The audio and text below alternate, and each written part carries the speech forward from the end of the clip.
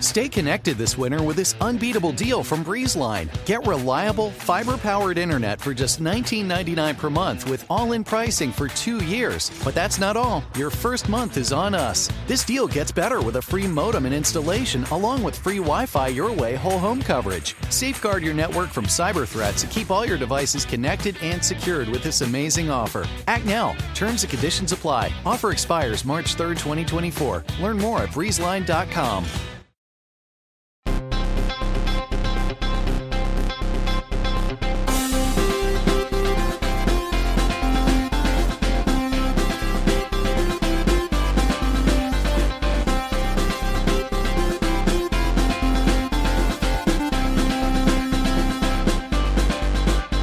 Welcome to Pod Save America. I'm John Favreau. I'm John Lovett. I'm Tommy Vitor. Later in the pod, you'll hear our conversation with California's Democratic nominee for governor, Gavin Newsom, who stopped by Cricket headquarters last week.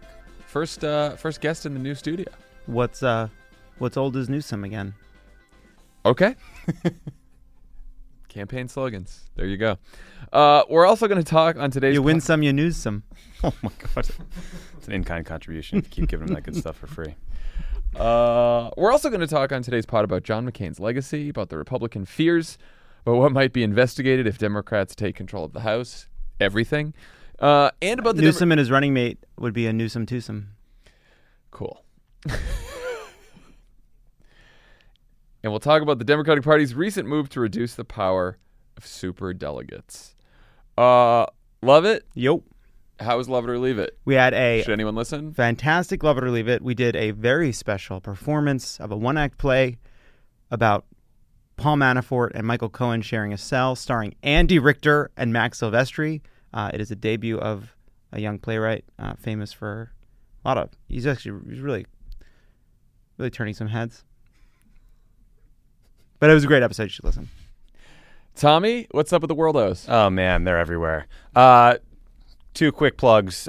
Check out last week's episode with former CIA Director Michael Morell. We talked all about the security clearance issue and why it's actually a pretty big deal. And then for this week, I am going to sit down and have someone explain to me Donald Trump's bizarre tweet from last week about how white farmers in South Africa are having their farms ripped away from them and its claims of white genocide, this horrible white nationalist rhetoric, what's real, what's not, and try to figure that out. I'm excited to listen to that one because I have no idea either and didn't dig into the crazy It's conspiracy. so weird. It's worse than you think. Okay. Oh, good. Yeah, with everything. There's a new Wilderness episode out today called The Filter. It's about how Democrats can break through in this media environment by rethinking their communication strategy. It features people like Dan Pfeiffer, Heard of him? Laura Olin, and Crooked Media's chief content officer, Tanya Somanader. Yes. Great. In her pod debut. I will listen to that on the way home. Lots of people are talking about it online. Lots of Tanya Everyone. Somanader fans. now. Everyone is talking about Tanya. She's very embarrassed. It's great. Somanaders. Oh.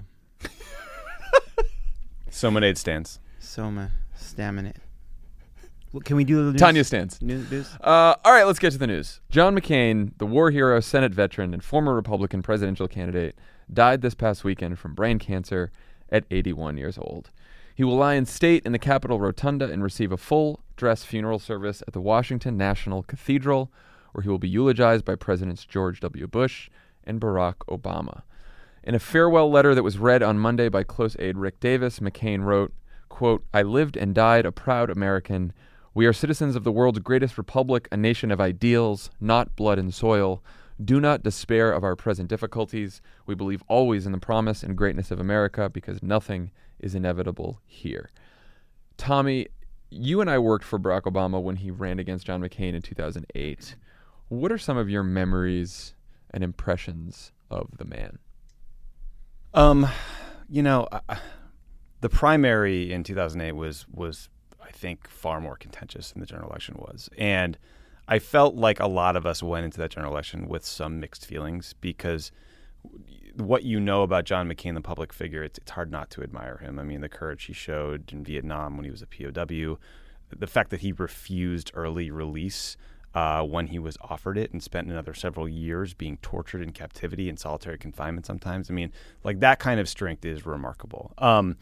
I think that there's a risk when a public figure passes away that we end up doing, hagiography and lionizing people and treating them as perfect. There's also, I think, some value in talking about those imperfections. But I think one of the things that was great about McCain was that he made a lot of mistakes, but he was the kind of person that owned up to them all the time. Like he admitted that calling the Confederate flag a symbol of heritage was politically expedient and a mistake. I think that honesty says something about your character. He apologized for voting against a holiday to honor Martin Luther King Day, which is a very disgraceful thing that people did, but he apologized for it. He admitted the Iraq War was a mistake. Ultimately, he turned his experience as part of the Keating Five and that scandal into a crusade for campaign finance reform. So I think his striving to improve himself and try to put values ahead of himself is something that we should appreciate and honor, even if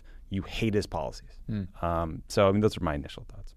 Love it. You wrote a great piece on Cricket.com today titled "Mourning a Patriot Whose Politics You Hate."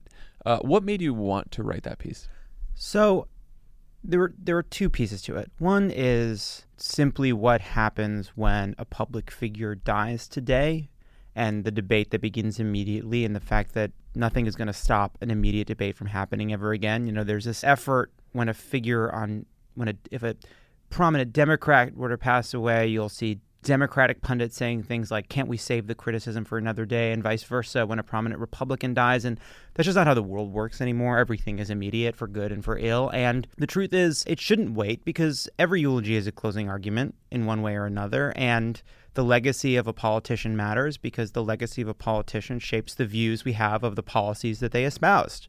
So it is important to have that debate. And because of Twitter, because of social media, because of television, because of technology, that debate begins immediately. But at the same time, there's a kind of navel-gazing as we have public mourning about who's mourning, how they're mourning, what it means, what it doesn't mean, this kind of argument, this quarrel around how we feel and how we're supposed to feel. And I found it frustrating.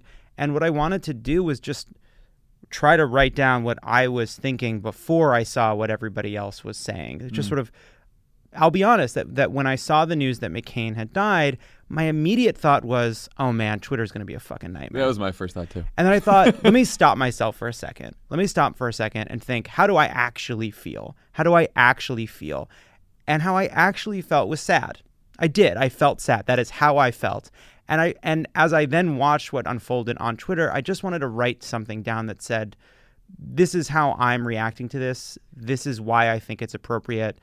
John McCain's legacy is complicated. You know, Tommy lays out all the things John McCain apologized for. And it's a reminder that John McCain got a lot of fucking stuff wrong and caused a lot of damage in his career. But at the same time, it is foolish and I think childish and incorrect to reduce John McCain to simply a Republican partisan, simply a right-wing politician. He was more than that. He was special. And it doesn't make you a worse Democrat to note that. It doesn't make you naive. It doesn't make you silly. It doesn't mean you're capitulating to terrible policies. It doesn't make Medicare for all less likely. You can take a moment and say, this is the good and this is the ill, and it's worth noting and appreciating someone, because if you can't stop and say, John McCain is the kind of opponent you should celebrate when he dies, then no one is. And maybe that's how you feel, but you should admit that. Yeah, I was also sad, and I've had this respect for him ever since I first knew about him, from before the 2008 campaign to the 2008 campaign to, I remember when the three of us were sitting there watching the ACA repeal debate play out, and at the very end it seemed like McCain might vote against skinny repeal. And again, Twitter was a mess. Everyone's like, stop holding out hope for John McCain. He's not the courageous person you think he is, blah, blah, blah. This isn't a Sorkin drama, you neoliberal cowards. And I thought to myself, maybe I'm being a little naive here, and maybe it won't happen. And sure enough, he did. He did the right thing. And look, he was not a centrist. He was not a moderate. His politics were very conservative, except for these moments of independence on campaign finance reform, climate change, immigration, torture, and then, of course, healthcare. But even on those issues, he went back and forth on some of them, right? Right. But why we think this about John McCain is not because of his policy and the policies portrayed. It was something about his character and his Right. style. And I think what you get at, Tommy, was exactly right, which is he is someone who was self-aware enough to know when he was wrong, that he could make mistakes, that he was fallible, and he was always trying to live up to his own standards, even if he failed often at doing that. Well, and also, I mean, I think it's impossible to judge McCain today without contrasting him to Trump. And just a few thoughts on that. I mean, like, we all became pretty close friends with a lot of people who work for McCain, and they love him. They revere him. And I think that's actually telling, because that ain't the case in a lot of offices in Washington. A lot of people get to know their boss, and they think he or she is an asshole, and the McCain people loved him. Senator Graham told the Washington Post that he and McCain had visited active war zones in Iraq and Afghanistan 47 times. That shows genuine interest to get out in the field, talk to service members, see what's happening on the ground. Donald Trump has not visited a war zone one time. Again, to the point about like admitting your mistakes, Trump will never admit he's made a mistake. He'll never apologize. And I think that's one of the things we all dislike about him most. And it's one of the things like we've all had in a friend that we genuinely didn't like, who Fuck never you, admit Tommy. they're wrong. Fuck you. You admit you're wrong all the time. But like everyone has dated that person or been friends with that person, and it's like it's the worst. So it's like it is a character thing, and I think we today more than ever we miss that kind of character in politicians. Yeah, and look, I think it's not just a comparison between McCain and Trump, but it's a comparison between McCain and the rest of the Republican Party. Like there is no doubt that if the Republican Party were filled with John McCains, that our politics would be in a lot better shape. Yes. Not the Senate or anything, because you still need Democrats there to fight against all his shitty policies that he had. Right. Right? But if every senator and the president of the United States right now were Republicans, but they were more in the mold of John McCain, there would be more compromise, there would be more things done. They would still be pushing pretty conservative, pretty right-wing policies, but at least we would be able to deal with people who had integrity in mind as a value in public service. Yeah, I mean, I said this in the piece, which is just the world would be worse if John McCain got his way, but the world would be better if more politicians were like him. That's right. You know, it's funny, too, to Tommy's point about Trump.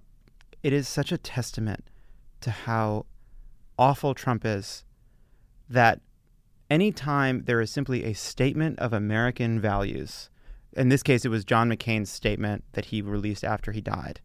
That simple statement of American values reads like a rebuke to Trump, which it certainly is. But the fact that simply saying America is a land of ideals and not blood and soil is seen as a rebuke to the president is actually worth noting. Well, it's worth noting, and it makes me think that Democrats should take heed of that for 2020.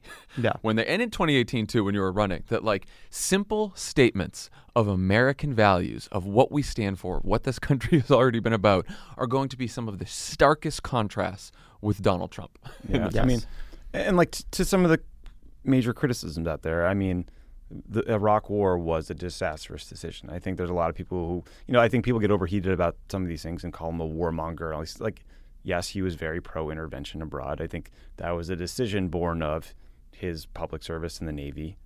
So, I understand and respect it. So I think that's a valid policy critique. I think it's valid to critique the choice of Sarah Palin. I think it was, in hindsight, inexcusable to pick someone so clearly unqualified for the job. It was irresponsible. But I don't know that we could have, or he could have known ahead of time that she would like unleash the pre-alt-right MAGA forces of culture warrior awfulness that ultimately happened. I think he publicly regretted the choice ultimately. He also probably felt a little guilty because they hung her out to dry, like she wasn't ready, and they humiliated her in front of the country with these interviews and things. I will say, I think that is his probably two greatest mistakes in his career. One is the Iraq War, which he not only supported like a lot of Democrats did, but was also a cheerleader for a very long time. And I think the second one was the choice of Sarah Palin. And I think you're right, Tommy. I think at the outset he thought he was getting some reformer from Alaska. We all did, by the way. And we all thought that. We all did. Yeah. She turned out to be much. Sarah Palin didn't know what Sarah Palin was going to become when Sarah right. Palin was picked. So I remember as soon the moment that she was picked, and everyone was like, "Oh God, she's going to be an effective VP candidate." Democrats are screwed.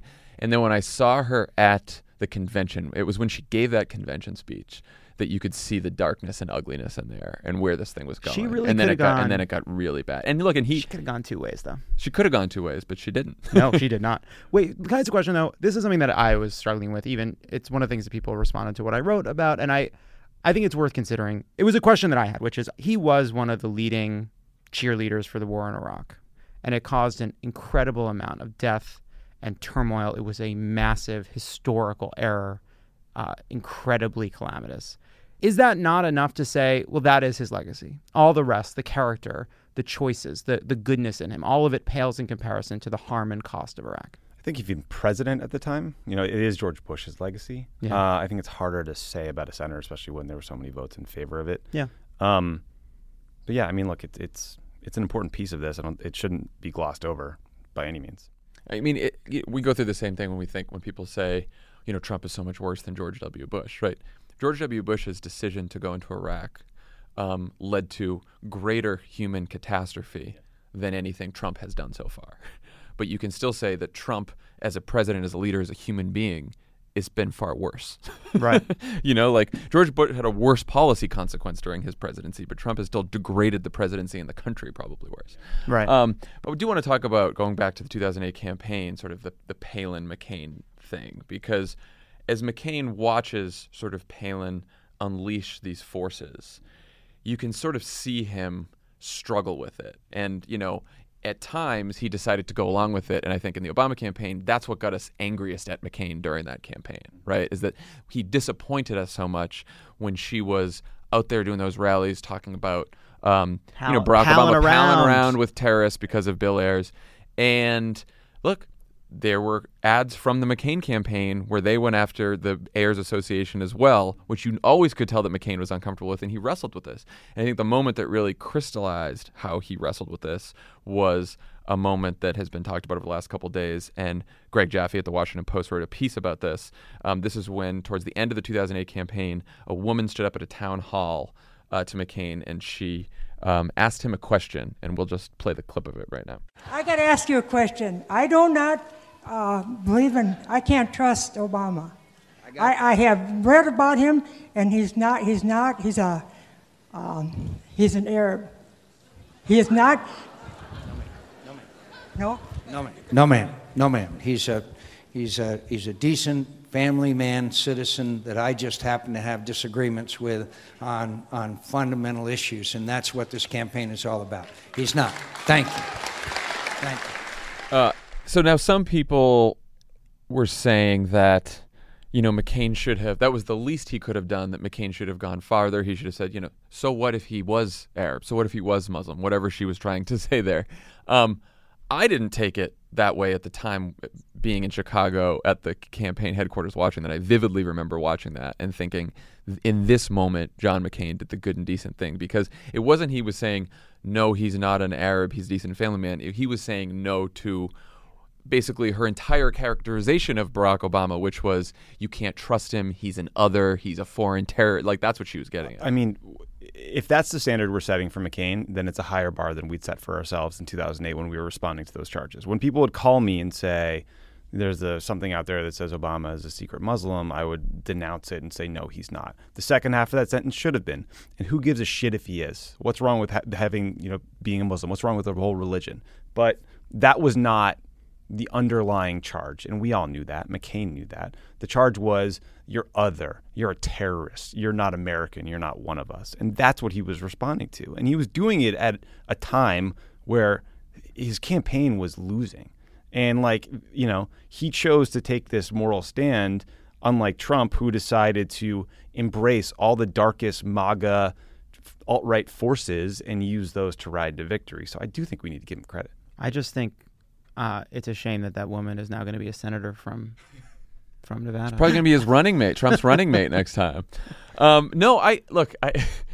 totally agree. And look, I know we tested our own ads on attack ads against Barack Obama about Jeremiah Wright and about Bill Ayers.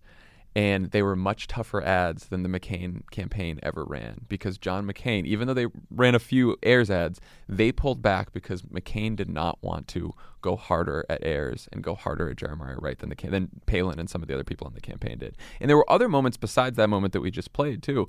There was, one moment where someone in the crowd yelled, "We want you to fight," and McCain responded, "I will fight, but we will be respectful. I admire Senator Obama." This was at the end of the campaign. Boos. to him saying that from the crowd. There's another person who said, "We're scared. We don't want to bring up our child in a country by someone who cohorts with domestic terrorists like William Ayers," to which McCain responded, "He is a decent person and a person you don't have to be scared of as president." And this was towards the end of the campaign. So there was this, you could see, like, there's almost this realization towards the end of the campaign on McCain's face, almost every event. What have I unleashed here with Palin, and how can I try to walk that back? Right. And of course, the truth is he didn't unleash it with Palin. The GOP base was unleashing it with Palin.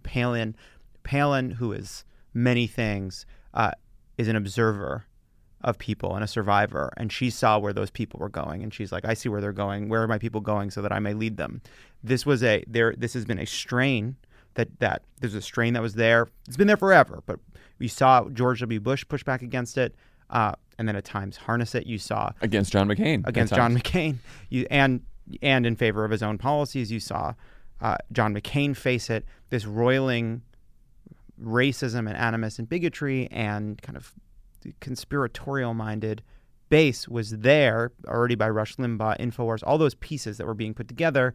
And, you see it slowly take over the Republican Party until, here Donald we are. Trump is president. Well, speaking of Trump, I just want to briefly talk about his reaction to McCain's death. The Washington Post reported this weekend that the president rejected a White House statement that praised the heroism of McCain and instead tweeted condolences to his family.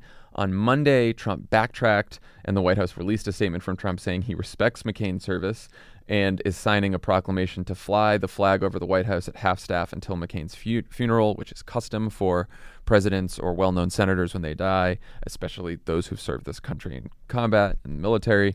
Of course, it was, so basically the flag went down to half-staff, and then on Monday morning it was raised to full staff, which is not what happens when someone's lying in state like McCain will be all week.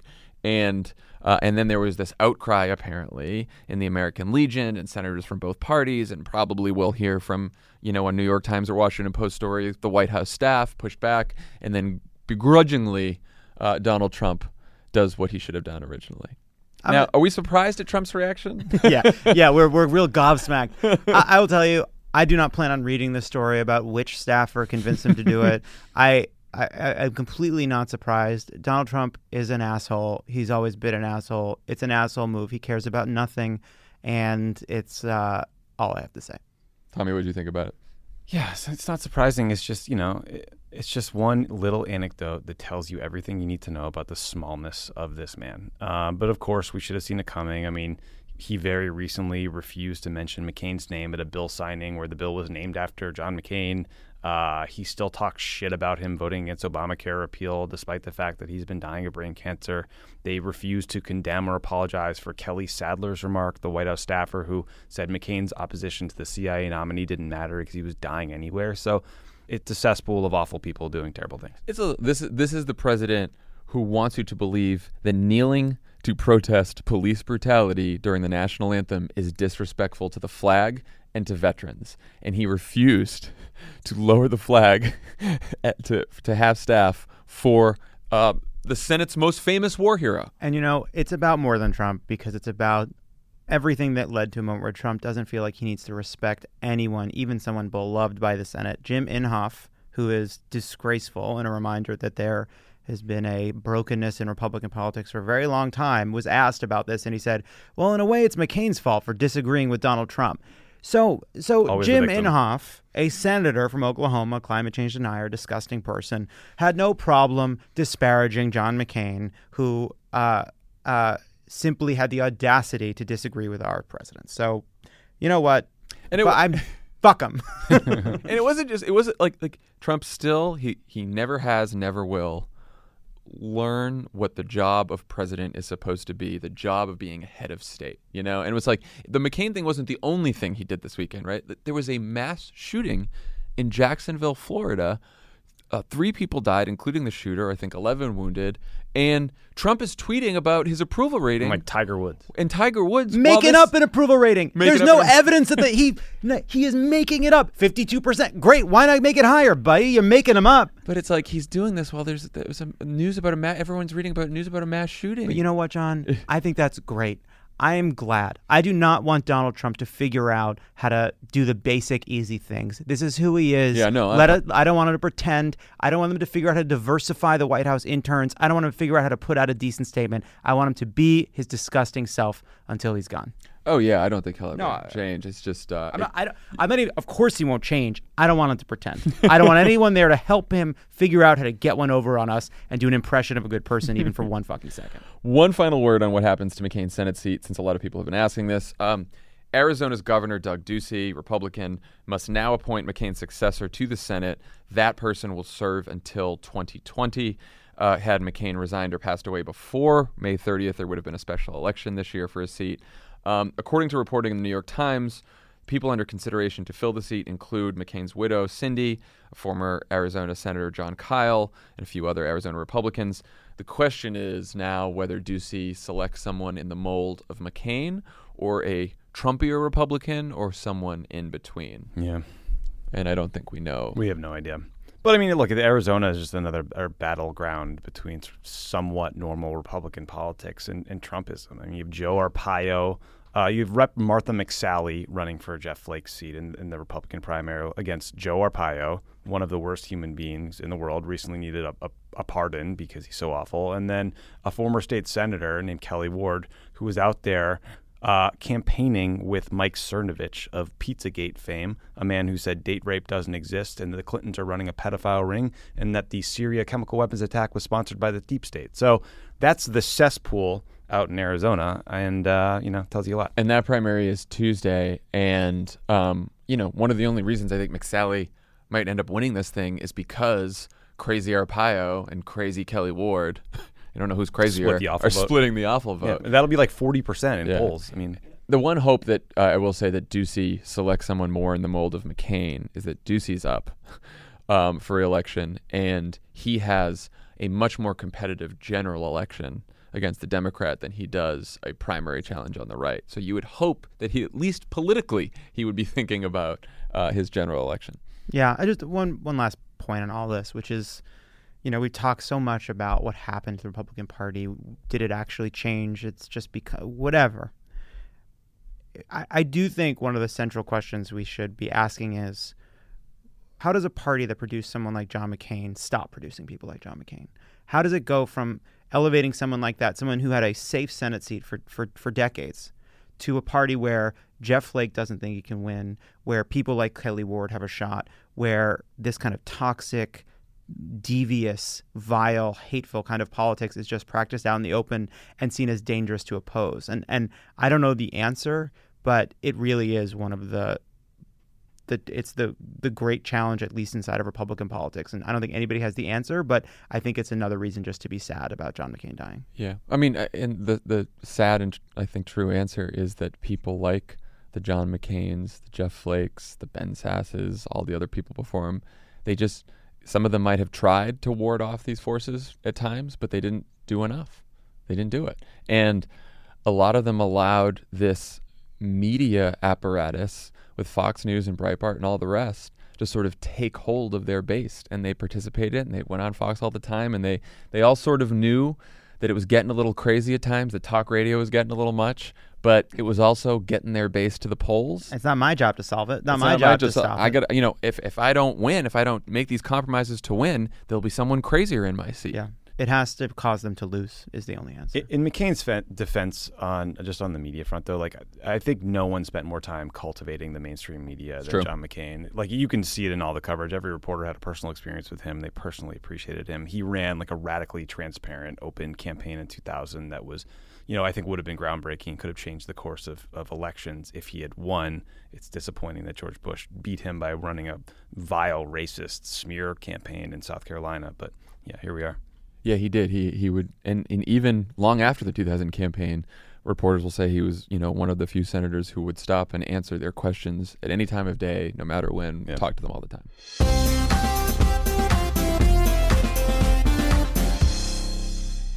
Pod Save America is brought to you by Fast Growing Trees. Did you know Fast Growing Trees is the biggest online nursery in the U.S. with more than 10,000 different kinds of plants and over 2 million happy customers in the U.S.? I know now.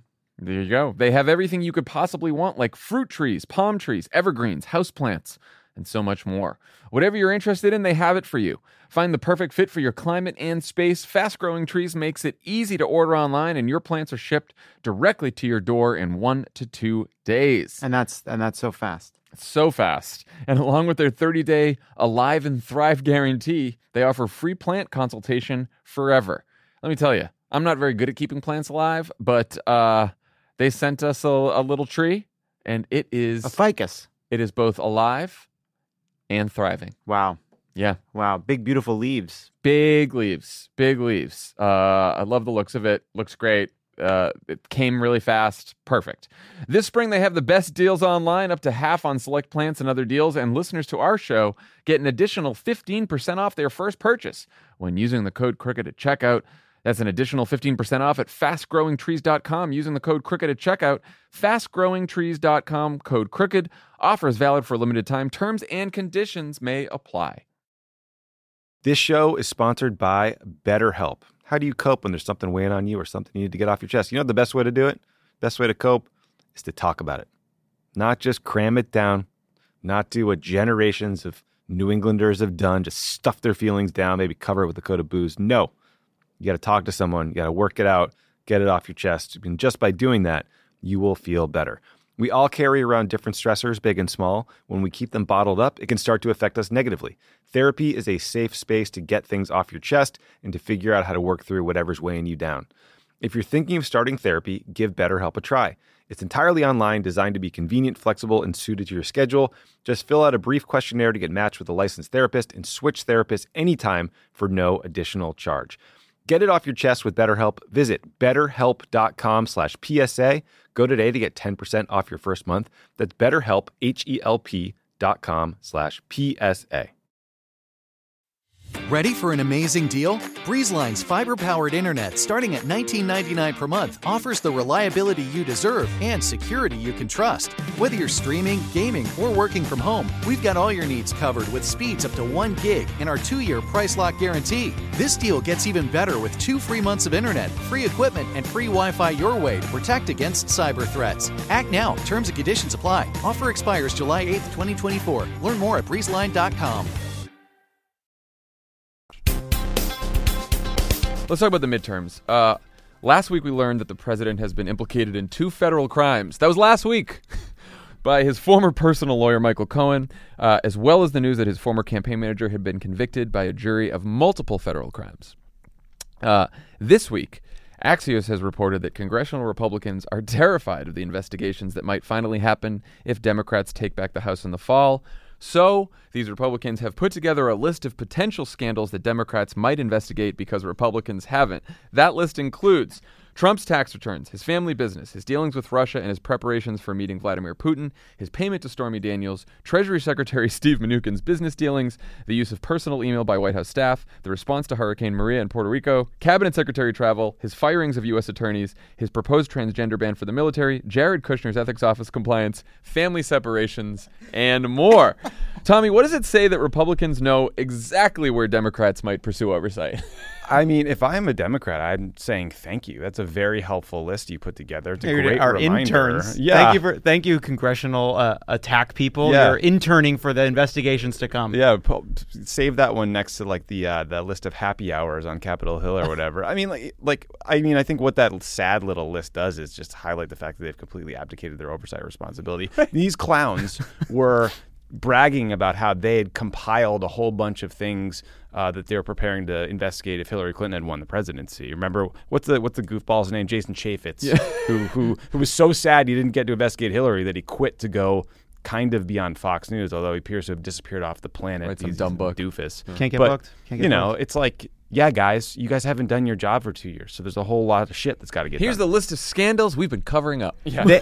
Some Democratic campaign apparatus, if we still have those, I think we do, should take that document, cross out whatever's at the top, and say, here is what we will investigate, and then put it out. Love it. My next question was, should Democratic candidates be handing out this list at their campaign events?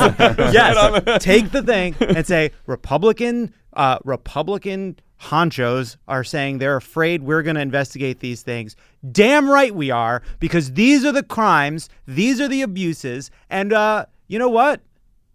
Thanks. It's a good list. Well- Good list. Am I too loud? I it was a little bit just then. My ears hurt a little bit. Leave this in. I asked that because a few Democratic strategists told CBS News, and I've been seeing this in a couple different stories, that Republican scandals shouldn't overwhelm Democratic messaging in 2018, and that the culture of corruption issue still won't be a huge issue this fall, and that he's got to focus on only the kitchen table issues. Where do you guys think about that? I mean, I don't know. I guess I'd like to see some more polling, but I kind of doubt it. Like those ads write themselves. You can make a pretty compelling 30 or 60-second spot based off just Trump cabinet official scandals, let alone Duncan Hunter blaming his wife for stealing a bunch of campaign money allegedly. And it's like, okay, fine, spin that. Go ahead. That's your spin. I'd like to test ours against yours. Yeah, I just don't think it's that hard, right? To do both of these things. Like the Republicans who run Washington are enriching themselves at your expense. While your health care costs go up, while your wages haven't moved, while they've done nothing to improve your life, they're getting rich, they're staying in power, they're breaking all the rules, and they can get away with it. Trump ran on Drain the Swamp. Right. It's also just happened. We've said this so many times. Yeah, it would be great if the questions candidates on the trail were going to be asked for the next 3 months were all about pre-existing conditions and tax cuts for corporations, but they're not. Right. We're about to see a bunch of news about Mueller and Cohen, and Roger Stone tweeted a video of himself saying, "I didn't do any crimes today." You might read a story soon that said that I did some crimes. I just want to go on record and say, not true. Delete the story. This is Roger Stone signing off. Roger Stone, adios. Catch you on the flip side. This is Roger Stone. This is a Stone. I'm trying to think of a Stone name. Doesn't matter. This is what is going to be in the news. And I think Democrats need to know how to talk about these corruption stories in a way that it helps them, because they have to be able to tie Mueller and Russia and corruption into what they want to talk about. And I think, as John said, it's not that hard to get from corruption and collusion and abuse of power to their failure to help people afford health care, or in many cases make it worse. Duncan Hunter, Republican congressman in California, now indicted for just using his campaign fund as a personal slush fund. Paid for vacation. Him and his. I know it's all his wife's fault. He's blaming his wife for it. Could we just? I'm sorry. I don't want. We didn't get to talk about this in the last pod, so we should. It is so fucking funny that he's like, "Yeah, I don't know. I didn't sign off on the numbers. It was my wife. You got to talk to her. Talk to my wife, who I love." But you don't think that a response to that, like Duncan Hunter he uses campaign funds for a personal slush fund for him and his family. Do you have a personal slush fund in your life? Do you have a campaign slush fund that you can use to pay your medical bills? You don't think that's a great message? While Republicans in Congress were covering up the president's crimes, allowing him to steal from the government, they were insider trading on the White House lawn, illegally spending campaign donations, cutting taxes for corporations, and making your health care more expensive. Seems, yeah. That wasn't hard. That was a sentence. Yeah. And look, I mean, we have a lot of work. It does seem as if the Cohen and Manafort news from last week hasn't completely broken through. The news has sort of moved on. Partly that's because of, John McCain died. But NBC Wall Street Journal did 2 polls, one before the Cohen Manafort news and one after, and Trump's approval rating ticked down 2 points, but that's still within the margin of error. Do we just sort of let that slide? I mean, it still drives me insane that, the President of the United States has been implicated in 2 federal crimes. No one in Congress is saying that they're going to do anything about it. This election may ultimately be about Trump, but the sort of vagaries of Trump's approval rating don't really matter. Is it possible that we may see Trump's approval rating drop back into the 30s and drop down into the early 30s like George W. Bush's eventually did? Maybe, but we can't count on it. So we have to win in a world in which Donald Trump maintains this rock-solid 40-ish approval rating that he's had from 40. day one. Yeah. No, but it's what he's from day one. It's hard to move him that much above 40. It's hard to get him that down below 40. This is where he has lived. So that's the environment. It doesn't matter what we wish it were. That's what it is. Yeah, I mean, Duncan Hunter wanted some shorts to go golfing, and he couldn't afford them. So his wife said, hey, just buy them at the pro shop. Say it's golf balls for wounded warriors. Okay, so that anecdote, that ad writes itself against Mr. Hunter. Everybody else, you can just ask them, to comment on why they have enabled Trump's corruption, why they haven't done anything about Tom Price taking private jets or any of the other scandals. And you put them on the defensive. I would love to see his approval rating plummet to zero. But that's just not the world we live in. You're right, though, Tommy, about asking them, too, because Vox went to go ask 8 Republican senators what they planned to do about the fact that the president was implicated in federal crime. They were like, gotta go. They were like, Mueller's finishing his stuff up, and I don't know, isn't that the courts are going to handle it? I mean, it's definitely troubling. I'll tell you one thing. There's no good answer. None of them had Their real answer is confirm the judges as fast as fucking possible. Yeah. It is the fire sale, it's going. They're going to try to get as much done as they possibly can. These guys, if you turn them upside down, democracy's falling out of their pockets. Okay, I also want to talk about the fact that the Democratic Party voted this weekend to dramatically reduce the influence of superdelegates in the presidential nomination process. For those who don't know, superdelegates are essentially a group of party insiders and elected officials who are able to cast nominating votes for president that aren't pledged to the results of the primaries or caucuses, which are decided by people and voters. Their superdelegates' role within the party has been controversial for some time, particularly in 2016, and actually in 2008. 2008. We knew in the Obama campaign that Hillary would have a large lead with superdelegates because the Clintons had a lot of connections and had been around for a long, long time in the Democratic Party, and we knew that was a sort of a hurdle for us. And then the same thing happened with Bernie Sanders in 2016. A reform package voted on by party members this weekend also cleared the way for several states to move from caucuses to primaries. All right, first let's talk about the superdelegates. The critics of this move say that it means the party will have less power to stop the nomination of a Trump-like figure in 2020. That if someone can cruise through the primaries and caucuses somehow in a very crowded field, and we get to the convention and this scary person that we don't think can win is there, then now we'll be powerless to stop them. What do you guys think of that? Seems unlikely. I mean, look, superdelegates were 20% of delegates in 2008. They're 15% of delegates in 2016. They have never tipped an election.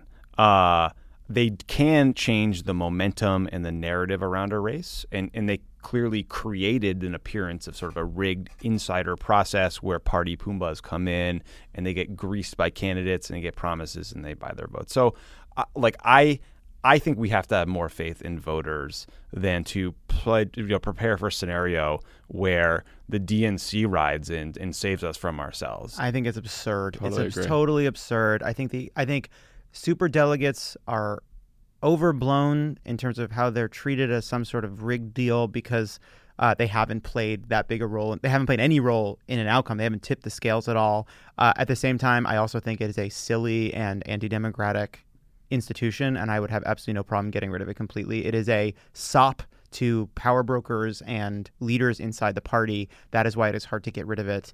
And the idea that we're going to nominate the wrong person and then a bunch of assemblymen from the Midwest are going to ride in and steal it from who won it and not just capitulate is absurd. It's absurd. It's The whole never thing's happened. stupid. Superdelegates are It's a waste of time. Superdelegates have never overruled the will of the people. They were never going to. But if the perception is that they make the process seem more rigged, then get rid of them. It's that simple to me. Absolutely. What scenario are they going to be like, that didn't happen in the Republican convention. Nope. They weren't sitting there and being like, all these voters want Trump, and we're going to help his message along by saying that the party insiders in D.C. are going to take it from him. No one's going to do that. Nobody. Now, There has been pushback from African American groups and other superdelegates who say, like, this is the only time I get my issue heard, and if you take away that opportunity, then that reduces the influence of minority groups in the process. And I think supporters of the change dispute that charge, saying that state parties still have diversity requirements in their delegate selection rules. And that will ensure that diversity is there. But I do think that is a concern that needs to be heard and respected, and we need to figure out ways to be more inclusive. But there are strong feelings on both sides. I mean, there was a person who went on a 7-day hunger strike in support of superdelegate reform. 7-day hunger strike. I'm sorry, no. Look, the Democratic Party should look like Democratic voters and should look like the face of America. And so the people who represent the DNC, the delegates, the party, the people who make up the party structure should be far more diverse than it is. Absolutely. But this is about party insiders in D.C. having more of a say than your average voter. And that shouldn't happen. Of course not. That's it. Of course not. It is just a vestigial It's also it's a political artifact. So it's also like, but it's not even like an old artifact. It's from like 1984. This is a fairly new part of the process. So I don't know why everyone got so precious about it. And like, as someone who's been on a campaign, it's super fucking annoying having reporters call you all the time being like, well, you might be doing okay in Iowa, but Hillary's superdelegate lead is like through the roof. It's like a dumb horse racy thing to report on that clouds out issues. It came artificially raised the difficulty level for Obama to defeat Hillary, even though it didn't actually, it didn't matter and couldn't have mattered. She was ahead around Super Tuesday in superdelegates, and that was a big piece of the narrative. And by the end, we had more superdelegates, but like because it impacted them. There's a reason they're superdelegates. They don't want to back a loser, right? And they all knew Bill Clinton. He was getting calls, and So the way that state caucuses are governed will also change under the reforms, with state parties now required to accept absentee votes rather than requiring caucus voters to be physically present to support candidates at the events. Tommy, you worked in Iowa for a year leading up to the Iowa caucuses with Barack Obama. What do you think about that reform? I mean, the Iowa Democratic Party seems to be good with it. They're happy that the DNC wasn't too prescriptive to tell them how to meet this standard, and they're going to hold a bunch of open hearings and figure out how to implement the changes. I think there are very legitimate criticisms of caucuses, like if you can't make it out because you have to work, if you're disabled, if you're elderly, like it's hard to get there. So accepting absentee votes is important. Maybe it'll change the fundamental nature of the Iowa caucuses. Maybe it will devalue organizational strength that helps you that night. Maybe not, but it'll probably accelerate a broader switch to primaries. We'll see. I mean, I think, it's notable that if Obama hadn't been good at caucuses, we wouldn't have won. If Bernie, a lot of his strength was derived from his organization and doing well at caucuses. So they're interesting changes. They will be pretty impactful, I think. Lova, what do you think? You were on the Clinton campaign when they, you guys in 07 and 08 didn't like the caucuses that much. No, I'm of two minds of it, because part of the reason Obama was able to win the Iowa caucus is he was building a new and more sophisticated kind of organization that helped him win after Iowa and helped him win the presidency. And there was value in that. It's a value that continues to this day. At the same time, as somebody who was on the Hillary campaign in 2008, it was frustrating to know that the Iowa caucus does reward people that are not just passionate, but who have free time. So that does skew towards younger people, maybe students. It doesn't help people who are shift workers or nurses or others who just can't move their time around and don't, or maybe just frankly don't want to spend a night dealing with this because they have 2 jobs and a kid and all the rest. So that has always bothered me, not even just as a Hillary person, but just as a person who thinks that Democratic voters shouldn't have to give up this much time and have to meet there at that specific time. So I like the idea of anything that allows people to participate. No, I think that the absentee, accepting absentee ballots is a great compromise here while still keeping the spirit of the caucuses and people meeting together on a snowy night to, debate democracy and stand up for people. That's great. But now, the more participation, the better. The Democratic Party should be as democratic as possible. That's why it's good that the superdelegates aren't there. That's why it's good that the caucuses were formed. Yeah, but it's funny, too, because you shouldn't lose – I like that there's a mix of caucuses and primaries ultimately because it shows you something important, because it actually tells us that you don't just want somebody who can win broadly, softly. It's good to know that there's also a passionate, committed, energetic group of people who back someone. So I'm of two minds of it, but I think this is a good change. I mean, just last point on this, because we've been hard on the DNC about some fundraising issues. Like, credit to Tom Perez and the other party leaders for voting to reduce their own power. Yeah. You don't see that very often, so credit to them. Absolutely. That's good. Good point, Tommy. Thanks, bud. Before we get to our interview with Gavin Newsom, should we also just briefly mention a story in the New Yorker last week by Adam Entis and Mr. Ronan Farrow about a memo that was circulating around the Trump National Security Council? I'm furious. Early on in the administration, about a group of people who were trying to sabotage Trump's foreign policy. And that group of people was us. So absurd. What a bunch of paranoid, crazy people. Calling us the echo chamber led by Ben Rhodes and Colin Kahl. Our puppeteer. The puppeteer, Ben Rhodes. And Tommy and Pfeiffer and me. They left my fucking name out of it. But they did say that you and John were roommates. Yeah, they got some stuff wrong. There's a serious piece of this, which like Ben Rhodes' wife is mentioned, and it feels like there's a decent chance that this information in this memo ended up in the hands of Black Cube, a shadowy pseudo-spy organization that was actually tailing people around. That is not cool. That is very serious. I thought it was notable that the memo mentioned that people were being mean to Seb Gorka on Twitter. I highly suspect that means Mr. Gorka had a hand in writing this memo, and I imagine that happened because he didn't have a security clearance, so he didn't really have shit to do. So he was just banging around the NSC all day, making up paranoid memos that apparently traveled through the NSC. But like White House's idiot Hemingway. Like that is so crazy though. But I mean, like we know that they had this political hack installed as the head of like the intelligence directorate. Like there were people working in very sensitive senior national security positions that were believing in this fantasy world of echo chambers and like a cabal to take them down in a deep state. Like it shows the depths of their paranoia and maybe that they're not that bright. And Tommy, can you imagine with all of the issues that you face in the National Security Council that they would spend their time worried and like writing a memo about like the big revelation that we are against Trump's foreign policy. We have a whole fucking podcast dedicated to Right. It's like it's not a secret cabal. You can download it in iTunes. It's free. It's a free podcast. Yeah, you get it on your phone also, twice a week. But we know the genesis of this. It's like I remember when we were all like Seb Gorka did something crazy and we were all tweeting about it, you and me and Dan and everyone else. And then like all at once, I think Gorka blocked all of us. Remember, he blocked me, you blocked Emily, blocked Pfeiffer. I'm blocked, but couldn't get my name in the fucking memo. The echo chambers were friends. I mean, I just imagine someone on the Obama NSC writing this, and Dennis McDonough walking into their office, snapping them over his knee like Bo Jackson with a baseball bat, and returning to work. It's so absurd. I can't imagine one person in the entire Obama administration that would have written a memo like that. No, I can't either. Can't. It's like, It's not. it's like No, it's this- like playing White House. Yeah, these are not the. You know, if you're at the Trump White House, it means you're the kind of person that works at the Trump White House, which means you are a reject of politics. You're not the sharpest No, it's Gorka not in the the- Hungarian Nazi group. Anyway, you Allegedly. you can buy Echo Chamber T-shirts now online. Yeah. We are selling those. We want to give it to a charity that will really upset the people who wrote the memo. All of the proceeds. So We're taking trying to figure out what that is. suggestions. So please Let tweet us know. suggestions at Crooked Media. At Crooked Media. Think of a charity that is very good that Seb Gorka would dislike. You probably have your pick. Okay. When we come back, we will be talking to the Democratic nominee for governor of California, Gavin Newsom.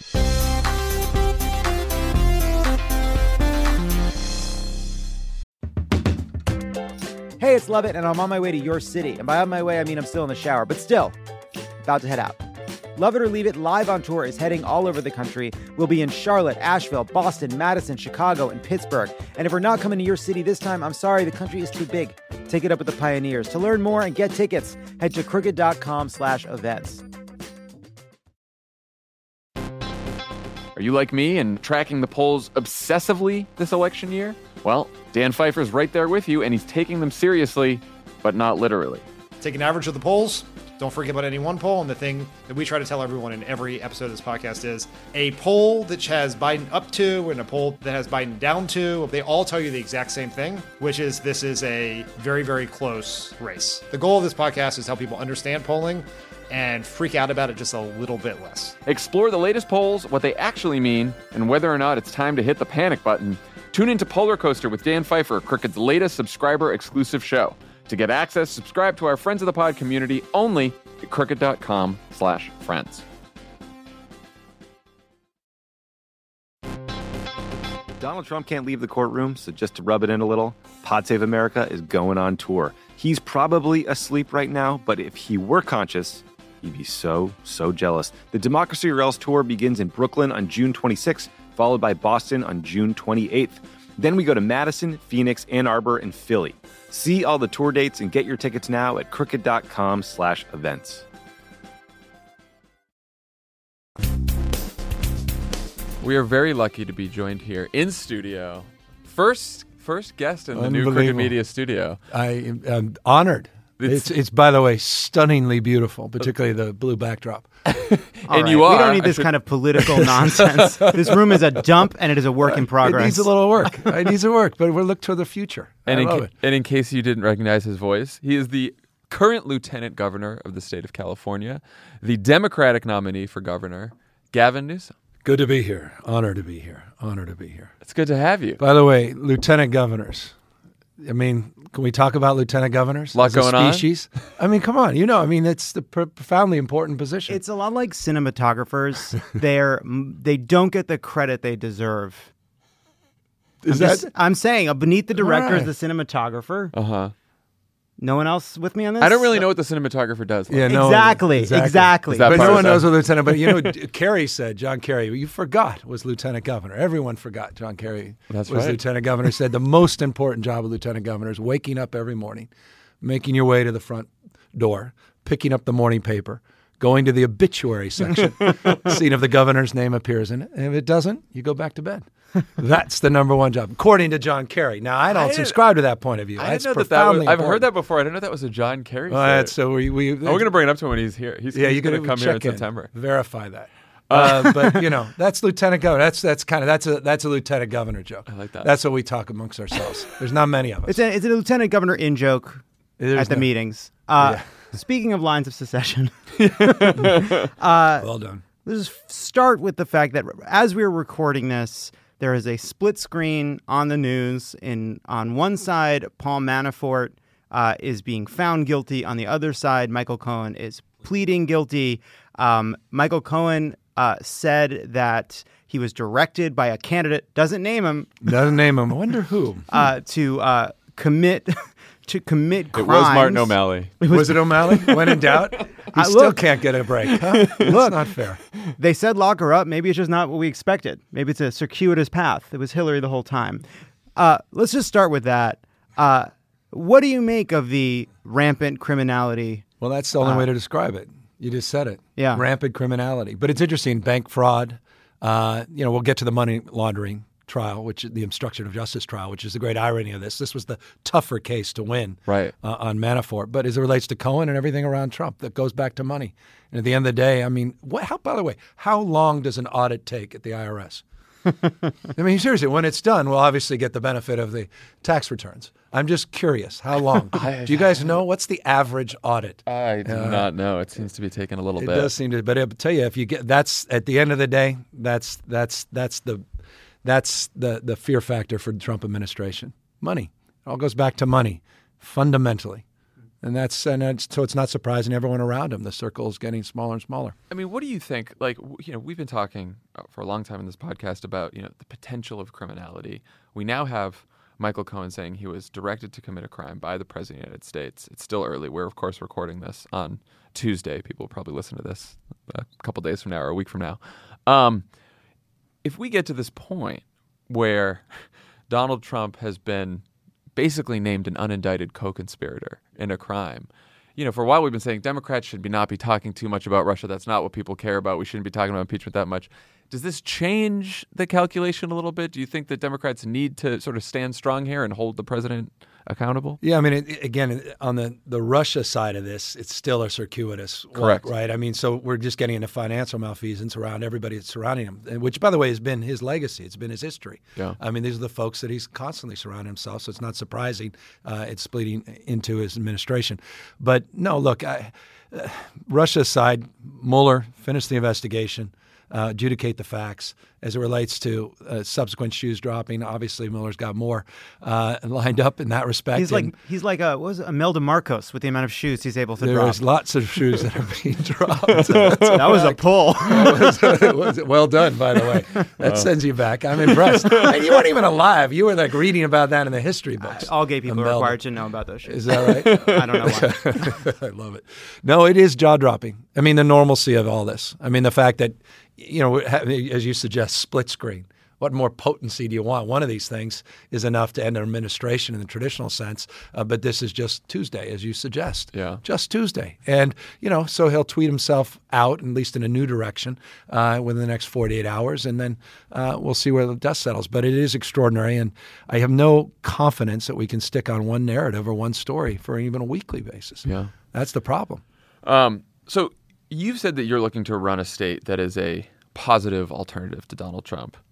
If you take office as governor, what are the 2 or 3 most important things you want to get done in that first year to sort of prove that case that it's a positive alternative? Well, it's hard to say in the first year, but I'll tell you, if we don't address the issue of wealth disparity, not just income inequality, the issues of social mobility, this whole experiment collapses. I don't think there's a bigger issue in our country. I don't think there's a bigger issue around the rest of the world, all grappling with this issue of these disparities.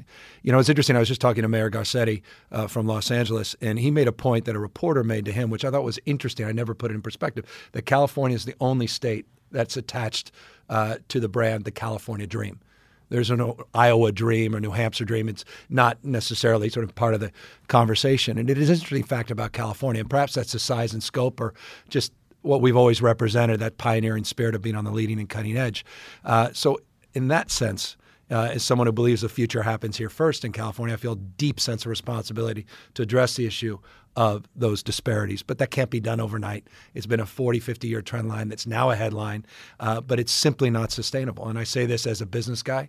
I've got 23 small businesses. I've close to a little over 700 employees in the state, and that's not to impress you, but to impress upon you a strong entrepreneurial bias, meaning I am a pro-job, pro-business Democrat, but businesses cannot thrive in a world that's failing.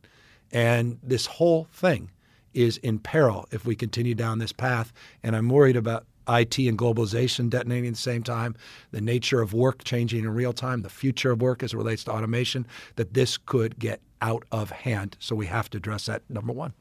So we've talked to some people. There's a lot of talk about universal basic income as one potential policy solution that's very popular in the Bay Area and all around California.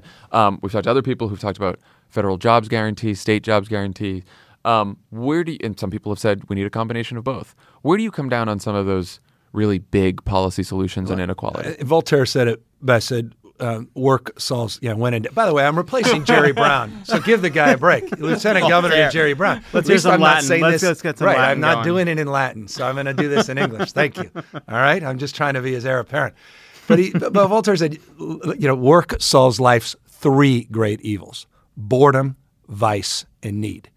You can address the issue of need, but you're not necessarily addressing the issue of boredom and vice. And I'm not suggesting that there's not a fanciful notion of a universal basic income allowing all of us to find our inner Renaissance self. I get all that.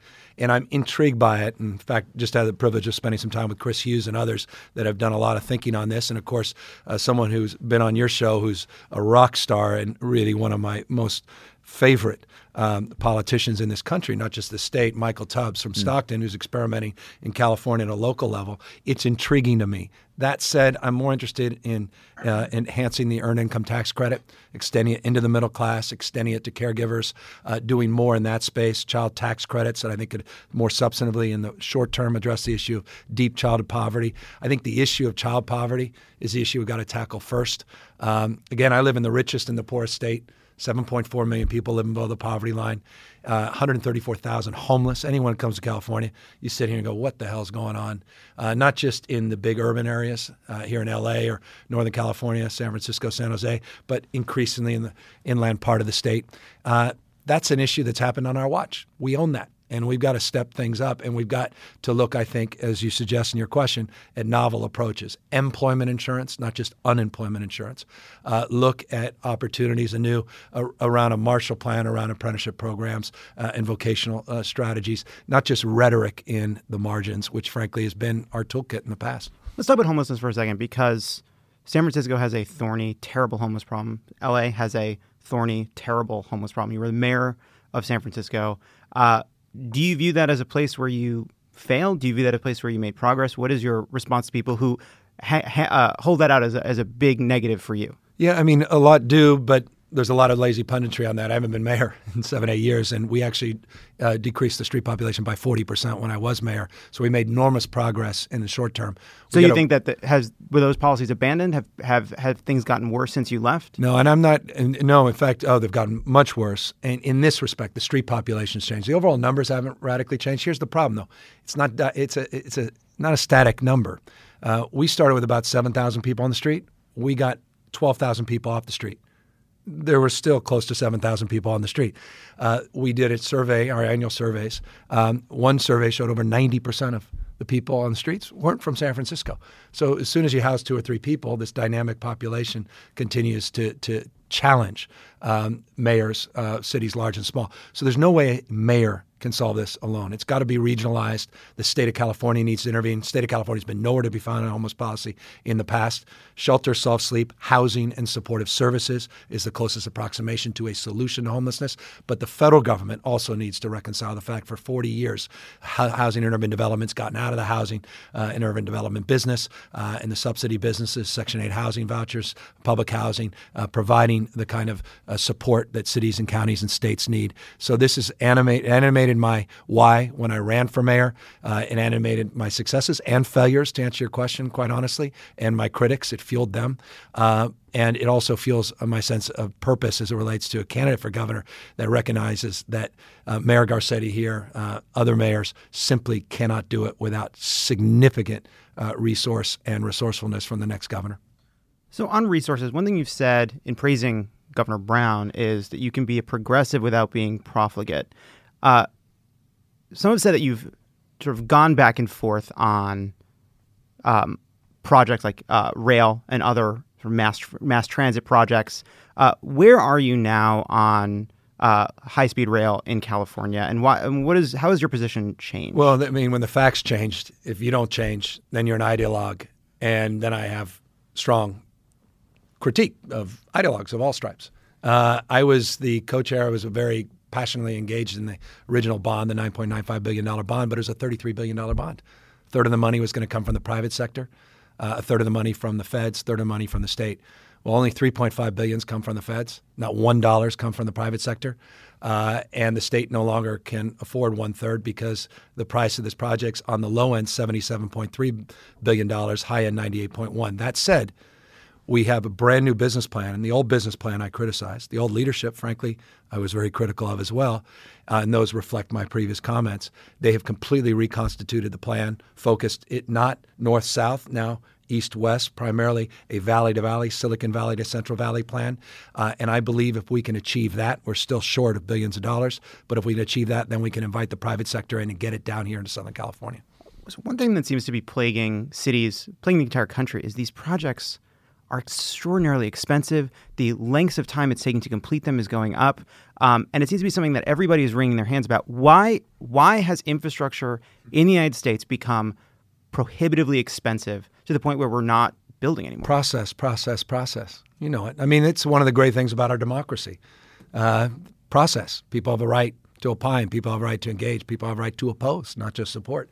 People have a right to due process. People have the right to access justice, courts, eminent domain proceedings is a substantive answer to the question as it relates to the issue of the state doing land acquisition for right-of-way for this system being part of the delay. Our environmental review, which I embrace, is take a backseat to no one in my passion for the environment, but there's a time value associated with that. And obviously costs. There's no CEQA in when they did that high-speed rail between Shanghai and Beijing. They weren't worried much about land acquisition as we are in the United States, due process and access to justice or remediation, let alone the issues of environmental justice.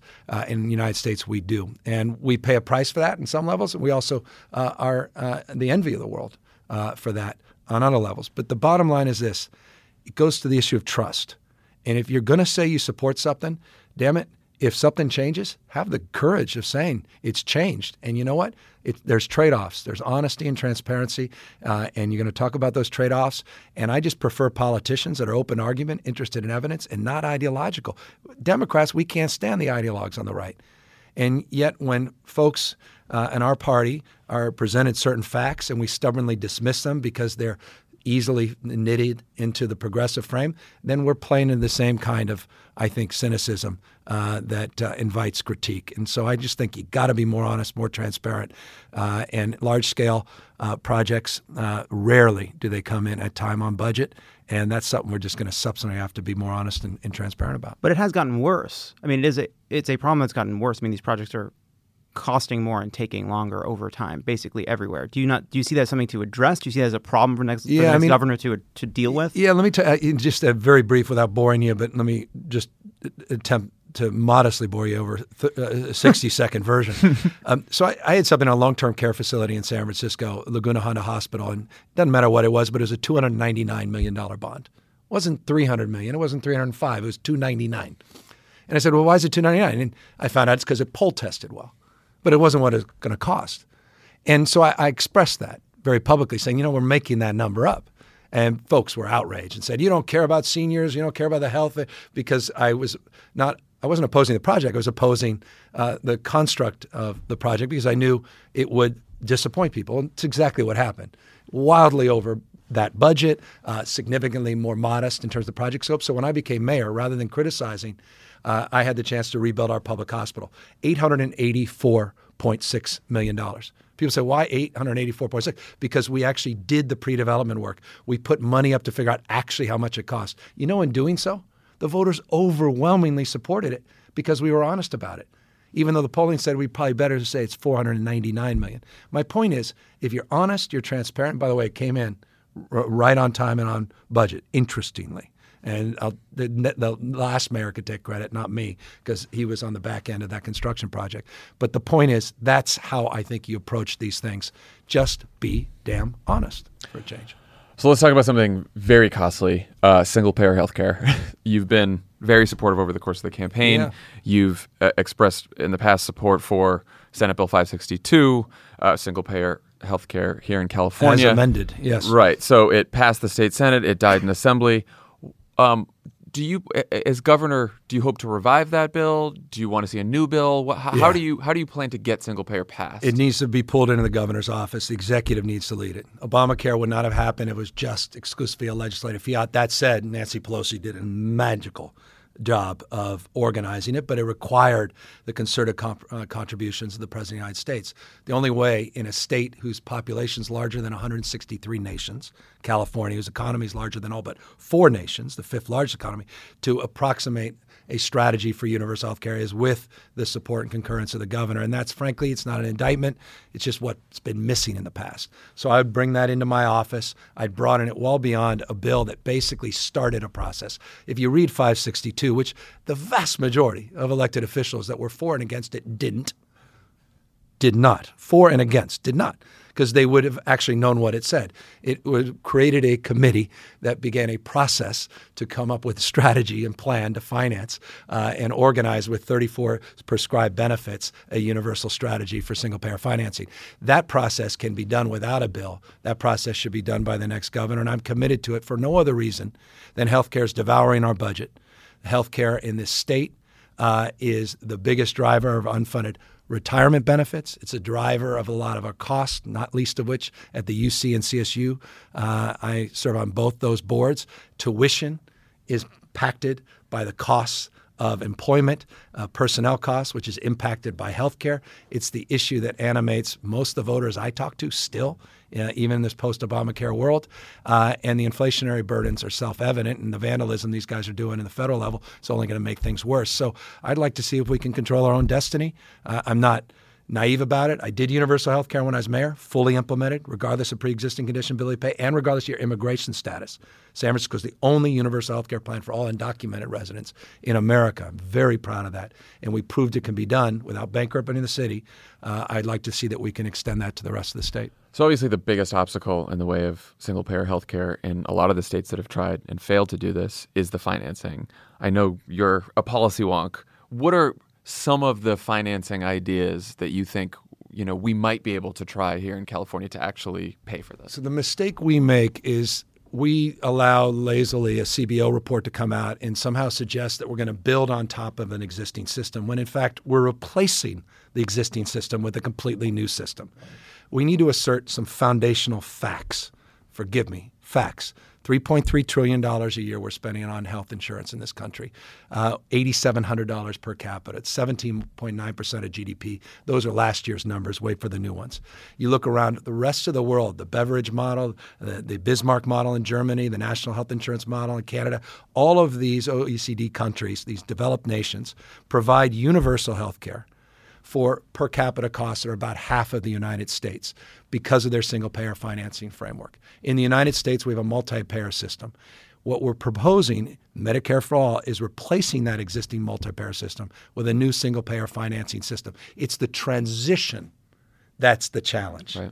It's going from something old to something new where the white water is. And that's going to be the struggle for those that are promoting it at the federal level, those that promote it at the state level.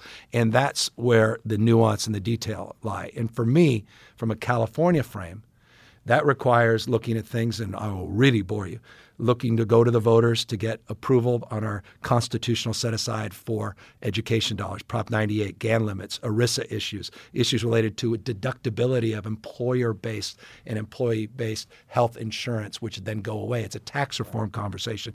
You can go to 1115 waiver, 1332 ACA innovation waiver. Forgive me again for being wonky. It's just to make a point.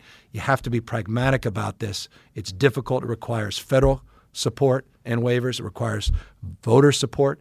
It requires other reforms within the system, not just healthcare reforms. And it requires consensus and from a political frame. And that's what makes the ACA even more remarkable, that the Obama administration was able to go as far as they were. And that's why it's critical, as we're having this debate, we protect what's left of the ACA, particularly in a post-individual mandate world. All right. I know I lost you on all that. No, I'm we've been there. We were there. You lived it. We were there in 2009. You lived it. But there's still 27.5 million people without health insurance in this country, and inflationary costs now with the junk plans, these skinny plans, is only going to go up and up and up. And with all due respect, Donald Trump and the Republicans, they own it. Yeah, they own it now. Do you think it's possible for California to have a single payer system? While the basic structure at the federal level remains the same? No, I think we're going to have to. We are going to have support from the federal government, and that, I mean, I walk into that with eyes wide open. I mean, we're struggling right now just on emergency declarations related to fires, let alone allowing us to move forward with a radical retooling. And that's the only way you can describe it. I know that word scares people, but it is a radical retooling of what we've known our entire lives. No other state in the United States has ever done single-payer financing. 2 states have asserted it, fallen short. The good news is it's been done around the rest of the world in almost every case very successfully, with lower infant mortality rates and longer lifespans. We take care of cancer patients a little bit better, but chronic disease, we do a little bit worse. We're 37th this year when they came out with the quality index for healthcare around the rest of the world. 37th, right around Costa Rica and Cuba. So there's a lot of mythology about what we do vis-a-vis the rest of the world. But my point is success leaves clues, power of emulation. Bring those values to bear, incorporate those values with your values, and initiate the conversation. If it requires waiting past Trump to the Harris-Garcetti administration, or whoever's coming next, then I'm all for it. Okay, let's talk about the Harris-Garcetti administration. So you said, when asked about potentially running for president, you said something very political. Wait, you said, not my aspiration. Wait, and then, now you had a great conversation with Politico about this, where they asked you, you said, no, next question. Thank you. But I didn't say next. This is a different interview. People want to know, you're not exactly facing an incredibly difficult race for governor right now. They want to know that they're voting for somebody that they can count on to be there. That's exactly right. And so you're promising not to run for president. No, but was that you're promising? Yes, but let me give you a proof point. That's great. Bless you. I don't even need the proof point. You got the proof. I don't even need You just wanted that quote. You just want this tape. You and that promised quote. not you to made run. a promise. You broke your. We're not even newsbreakers. He just wants it for himself. I don't give a shit. He wants it as a resident. You don't have to put this up. I want it. I want it. I got every person. I got Michael Avenatti running for president. Anybody? It is unbelievable. Are you thinking about it? What about you? Honestly, I haven't ruled it out. I've made no promises. I like this. this. But Wait by to the see way, what happens. let me just say this. And by the way, here's the ultimate proof point. A couple of years, when Kamala Harris announced she was running for the Senate, there was a lot of folks saying, okay, what are you thinking? And I could have given I'm still enjoying my job as lieutenant governor. And I said, look, rather be candid than coy. And I said, you know what? My intention is to run for governor. And people said, this is preposterous. It's outrageous. It's too early. And I said, well, at least I'm being transparent and honest.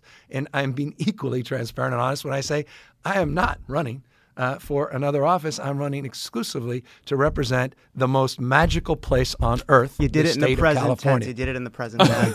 You just parsing words. You're just going. But we got the promise, though. You got the. Yes, you got it. No, that's got it. That's man. what I now needed. Jerry Brown, on the other hand, ask him that question. It will be an interesting response. Listen, I'm a Jerry Brown be. fan. I agree with you. I just a couple years off the top, and he's in. He's only 80. Youthful 80. Don't count him out. Okay, so as Lovett was saying, it's not the most difficult campaign, but you're facing a campaign. You got a challenger. Donald Trump could be coming out here campaigning. Yeah, for him. supporting my opponent, John Cox. And it's interesting. What's nice about this race, we're so partisan in this country. You can imagine here in California, R's with R's, D's with D's. It's not that we love our own party. We just cannot stand the other party. Right.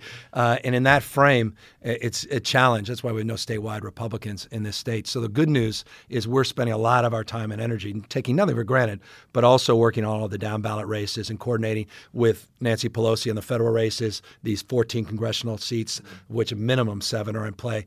And so we're working hard with the party and getting people to be animated about California's outsized role in taking back the House. And so we've got this website, gavinnewsom.com/BlueCA, and that /BlueCA has a detailed toolkit of how people can get involved, how they can get plugged in to other campaigns and the broader cause of our democracy and saving it from Trump and Trumpism. Fantastic. Yeah, we've been targeting. Well, first did those 7 congressional races that are most likely flippable, and then we added an 8th because we hate Devin Nunes that Cannot much. stand God, him. would you? Thank you. Right?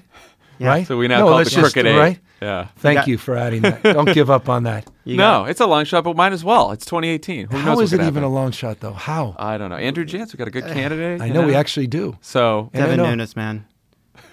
I just Keep going. if you Keep want to be going. that crooked, you got to be a little smarter. That's all. That's There's I'm gonna get in trouble here. But, let's just, yeah. I have one last question.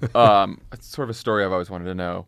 Obviously, you became very famous in 2004 nationwide because of your courageous stance on gay marriage as mayor of San Francisco. Talk about making the decision to open City Hall to couples who are going to marry, knowing that at the time it was not only unpopular nationally, but unpopular within your own party. Yeah, and also illegal. Right, and deciding, I'm going to go ahead and I'm going to do this anyway. I mean, the fastest substantive response I can give you goes along these lines. I was invited back to Washington, D.C. by Nancy Pelosi. Senator Clinton was there, and Feinstein, among others, did a little event because I just won my election for mayor, and they were going to, a little bit of whatever. It was one of those little things. I was going to go back home. Nancy said to me, hey, Paul, her husband, is not going to go watch President Bush give the State of the Union. We got an extra ticket. You have any interest? I said, all right, why not? It'd be fun.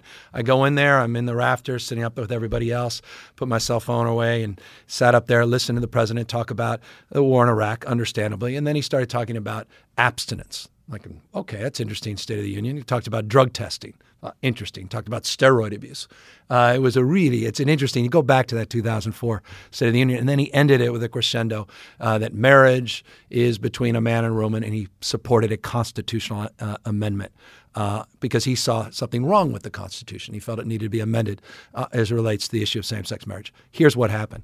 I'm getting back my phone, and you're in this scrum as you get out of there, and you're waiting in line, and 2 people, I'll never forget, it was like yesterday, are sitting there saying, I'm so proud of our president. That was an amazing speech, and said, quote unquote, I'm so sick and tired of the homosexual agenda. And I sat there, I literally wanted just to introduce myself as a San Francisco mayor, and tempted to do that. I didn't, and I remember walking out one of the hallways. Everyone's walking in one direction, I walk another, get on the phone to my chief of staff, openly gay chief of staff, which is an interesting story for another time. And I said, we got to do something. He said, what?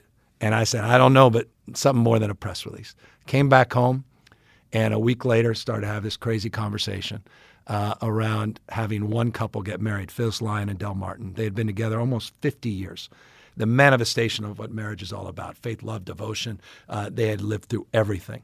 And we said, if we can just get them married, we can then file a lawsuit against the state of California's prohibition on same-sex marriage, but put a human face on it. Word got out that we were interested in doing this. Democratic Party was outraged.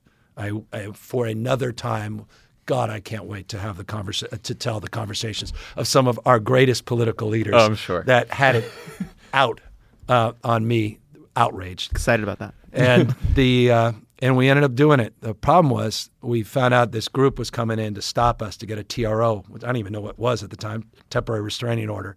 And they were going to open the courts, federal courts were going to open up at 9. We were going to do our first marriage the next day at 9 a.m. And so I realized, wait a second, it's good to be mayor. I don't have to open at 9. We could open City Hall early. And so we opened the clerk's office before the federal courts, quote unquote, stop us. And Phyllis and Del got married, and we waited, bated breath for the TRO. And the judge came back, turned out a few hours later, and said, you know what, there's no irreparable harm being done here. And I said, well, what's that mean? They said, you could still do this. And all of a sudden we're like, uh-oh, got a couple, been together 50 years, but there's other couples here that have been together 20, 30 years, and they're saying, well, what about us? We weren't even prepared for that conversation. Long story short, the next month, 4,036 couples from 46 states, 6 countries around the world came to San Francisco in what we describe as the winter of love, not the summer of love. And the amazing thing about it, we weren't prepared for that. The amazing thing about it was how extraordinarily uninteresting it was in this respect. There wasn't one image anyone could exploit. Fox couldn't run one image. It was husbands, wives, mothers, daughters, sisters, brothers. We realized it wasn't just about the couples. It was about the kids and grandkids, about families coming together. And there was something so normal about it that just struck a chord, and ultimately struck a chord in the Chief Justice of the California Supreme Court, Ron George, who was across the street where his office was. And he said in his book, he said years later, he says, I was just looking outside and hearing these roars of applause as every couple would come out and these throngs of supporters would cheer and hug. And he saw the faces of these families. And he said it changed his heart and his mind. And it led to that one majority, that his majority opinion and his one vote that led to California granting same-sex license, which then led to Prop 8 taking it away, which then led to Theodore Olson and others, David Boies, coming together in a federal case. So a series of events, but I'll tell you, magical is the only way to describe it. Bliss at another level. And it was just for me, it's why politics matters, what it's about. And connects me. I thought I'd be out of office. Schwarzenegger went on, this chaos, in San Francisco. He's on Meet the Press. He's like, it's just, there's chaos. People getting arrested. I'm doing this thing. And I honestly, I thought we got a private attorney. I was worried about being arrested or recalled. It was a crazy time, but I look back and it was a magical, magical time. Sorry for the long-windedness. No, it's a great story. It's a great story, and all these years later, now. I get to be bothered by my mother. Oh, sorry, buddy. About when I'll get married. So thank you for your role in that. It's come full circle. It has come full circle. Gavin Newsom, thank you so much for joining Pod Great Save to be America. here, guys. We appreciate having you. Thanks for having me. Thanks again to Gavin Newsom for joining us. And we'll talk to you on Thursday. I wish you guys could see Gavin Newsom's hand gestures. You can. There'll be video. There'll be video of it. They're very specific. YouTube.com/crooked media. Elijah just yelled that. We got you, Elijah. We're still in the outro. Trying to get those YouTube subscribers up. Puppet Master. Smash that like button. No matter how many times you say that. Priyanka is cringing right now. Who cares? Bye, everyone.